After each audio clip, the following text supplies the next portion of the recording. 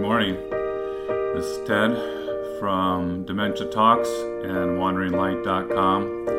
And today we're going to kind of do a quick review about what constitutes dementia, or 5 things you need to know about dementia, and just a bit of an effort to understand or help people understand what dementia is and what dementia isn't, and the difference between dementia and aging. I'm going to draw from a Psychology Today article that was recently written, and I thought it did a good job of outlining the 5 points that I'm going to cover today. So not to plagiarize, I want to give full credit to Psychology Today, but I thought that it was very succinct, and I will put a link to this in the notes. So, and also there'll be a link on WanderingLight.com. So the first thing it points out is that Alzheimer's is not a type of it is a type of dementia. It is not, and the terms are not interchangeable. In other words, all people who have Alzheimer's have dementia, but not all people who have dementia have Alzheimer's, right? So dementia is this broad term that covers many types of dementia, including Alzheimer's, Lewy body dementia, which is what I have, vascular dementia, frontal trauma, and a number of other types of dementia. And these can be also mixed. So you could have a form of vascular and also Alzheimer's, right? That would be a terrible combination, but it is possible. And dementia is not just about memory loss. So in our normal aging process, we all have memory loss. We all have these occasions when we go to the refrigerator and forgot what we were going for, or we go into the bedroom to get something and we forgot why we went in there, or not so much why, but we forgot what we were going for. Those are normal signs of memory loss that happen with our aging.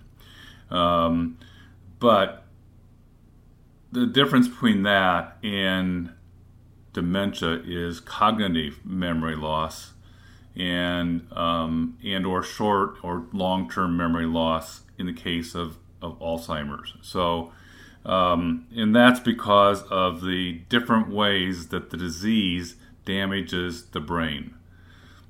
And so progression within dementia, it happens, 1, faster than normal, not aging. 2, it happens in specific ways, which helps the diagnostics, the physician to diagnose which type you have. And 3, it manifests itself in different ways. So again, knowing what type of dementia you have is important. But second of all, assuming that just all memory loss is a form of dementia is absolutely critically wrong.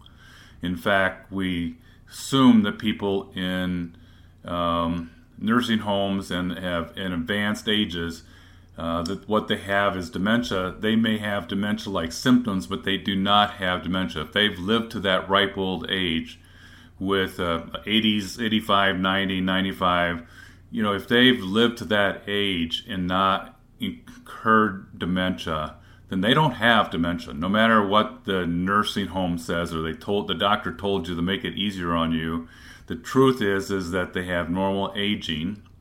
And as our brains age, we tend to not be able to remember as much. But it does not mean that there's a shrinking of the hippocampus, or that there's damage to the brain via Lewy bodies, or you have vascular dementia where you have small strokes within the brain. None of those apply, right? So when none of those apply, you do not have dementia. because you don't have the damage to the brain that causes dementia and the specific type of dementia that's important. The next thing is the cognitive decline, and I mentioned this as I was talking about this before. That was the third item, that cognitive decline does not lead to dementia. So just because you have these episodes where you can't remember things, what have you, then you don't have dementia just because you can't remember what you had for lunch, or what you went in the bedroom for to get, or the bathroom for to get, or looked in the refrigerator and it's like, what was I going for? That is normal with aging, and it can happen anywhere between 50 and 60 on, and is not a form of dementia. Now, if you have other cognitive declines in those early years, that's what's called early onset dementia. Okay, but it needs to be diagnosed by a qualified neurologist, and quite frankly, you should also get not just one opinion, but multiple. The fourth item is about dementia as it progresses, and that's that each one of these types of dementia, be it Alzheimer's or frontal, temporal, or mixed, or vascular, or Lewy body, all change at different paces and different rates. And in fact, some of them decline and then come back, decline and then come back. Others decline and don't come back. Others, once the damage is done, the brain can't repair itself. In other cases, like with vascular, it may be able to repair part of the problem. So it's difficult just to say, just because you're not consistently demented or having trouble with your memory, cognitive memory, that you don't have dementia. You can have one good day. As for example, I've had like 3 weeks of bad days, and then I had a couple good days, and then I've been having lately a couple bad days. Just because you have those good days doesn't mean that you're in recession or remission. It just means that that's the way your type of dementia works. Okay, and we all would like to have regression and be able to turn it around, but at this point in time, although Bill and Melinda Gates just contributed $100 million to the advancement of finding medication for Alzheimer's, which is the most prevalent, at this point in time, we do not have a cure for Alzheimer's or any of the other dementias. Having said that, though, lifestyle, this is the fifth one, lifestyle can change dementia. So when you talk about vascular dementia, for example, that's caused by high blood pressure, hypertension. It can be caused by diet. It can be caused by smoking, right, which again leads to hypertension and what have you. And it also can be caused by diabetes. Diabetes has a large effect on cognitive memory, and left unchecked can result in permanent brain damage, thus having permanent cognitive loss and a form of dementia, most likely vascular. So you can, through diet, through healthy practices such as not smoking, eating correctly, losing weight, keeping your blood pressure in line, all these practices can help you better avoid dementia. But once dementia is in place, in fact, if dementia starts occurring, you can reverse those things by changing your lifestyle. But once you've changed your lifestyle, for me, I don't smoke, I don't have hypertension, or I did have, but it's under control. I have a healthy lifestyle. I do walk and exercise. I do all those right things, but it will not reverse the damage that's done by Lewy body dementia. That's permanent, and it will be ongoing. So that's the difference. But could have been avoided if I would have changed things earlier in my life. That's for better powers than me to understand and to know.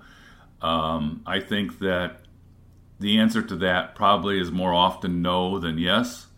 But I think that you do need to do all those things because we do need to stop smoking. We do need to have healthier lifestyles. We do need to avoid hypertension, and we certainly need to get our HDLs and our cholesterol in line. I can't remember HDL and I'll forget. That's part of cognitive memory. But anyway. I can't get the words out, so I try to find other words to describe it, but it's not really working. But certainly our cholesterol, we need to have the good high and the bad low, in simplistic terms.